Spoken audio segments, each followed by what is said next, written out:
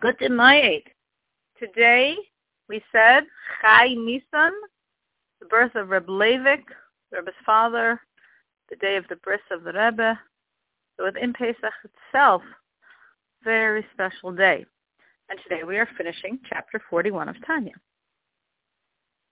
Yesterday we said that the intent we are working on is self-sacrifice, Mesiras Nefesh, meaning putting myself on the side, knowing that through every godly act I do, my soul is fusing with God. And we said when you're doing a mitzvah, a commandment, or learning Torah, at least, if you can't keep it in mind the entire time, which is hard, at the beginning of the act, have this thought, this is an act of self-sacrifice, this is a selfless act, this is about putting myself on the side, this is about fusing my soul energies with God, and then do the act. And if it takes a number of hours, on an hourly basis, realign yourself with the godly energy of that hour through this thought.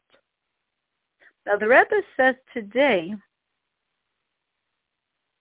when we're thinking even this thought, this, so to speak, selfless thought could become selfish. Because you could be thinking about this like, okay, I'm being so self-sacrificing here because I want to connect to God. So because we said that my self-sacrifice is, I could be taking care of myself right now. I could be using this money to redo my kitchen, as every woman always wants to redo her kitchen, and instead I'm giving it to charity, or I'm spending all this money on the holiday, or I'm cleaning for days or weeks or hours before Passover. This is because you want this, God. It wouldn't be on my list.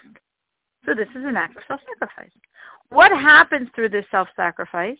What happens with this act? My soul connects to God.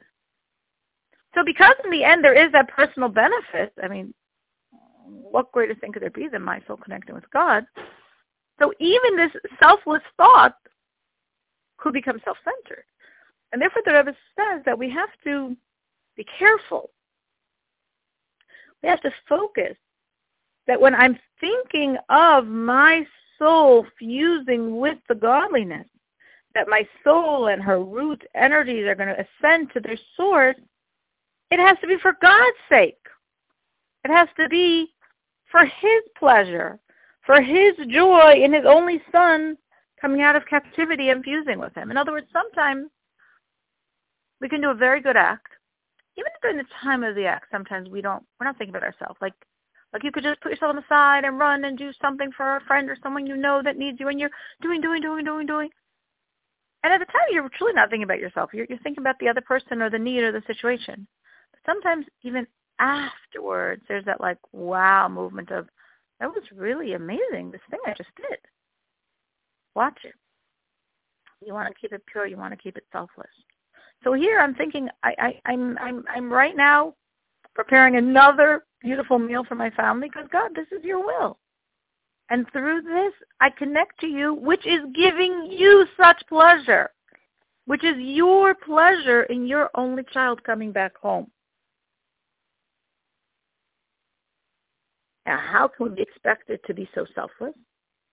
That we're truly thinking of this as like, I'm so happy that you have the pleasure of your child coming back home, instead of thinking, wow, this is so amazing that I am becoming so close to God.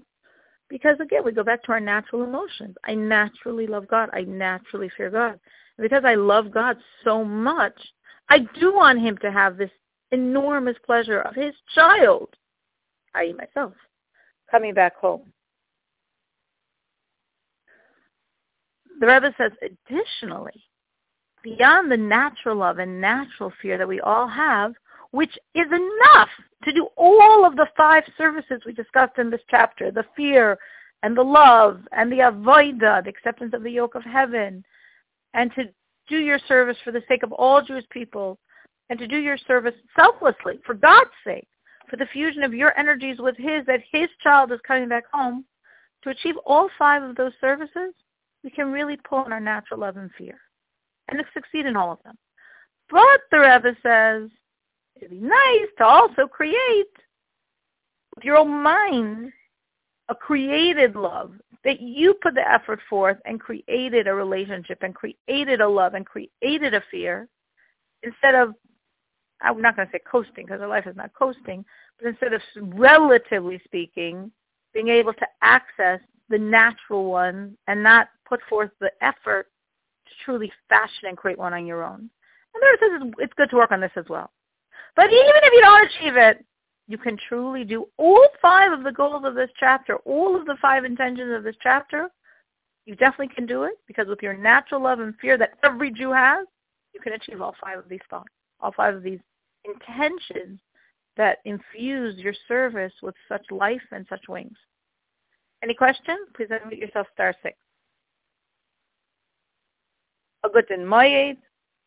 And again, maybe sing with your children, the Nigun of Reb Leivik, and connect to the special Kayach of the day as well.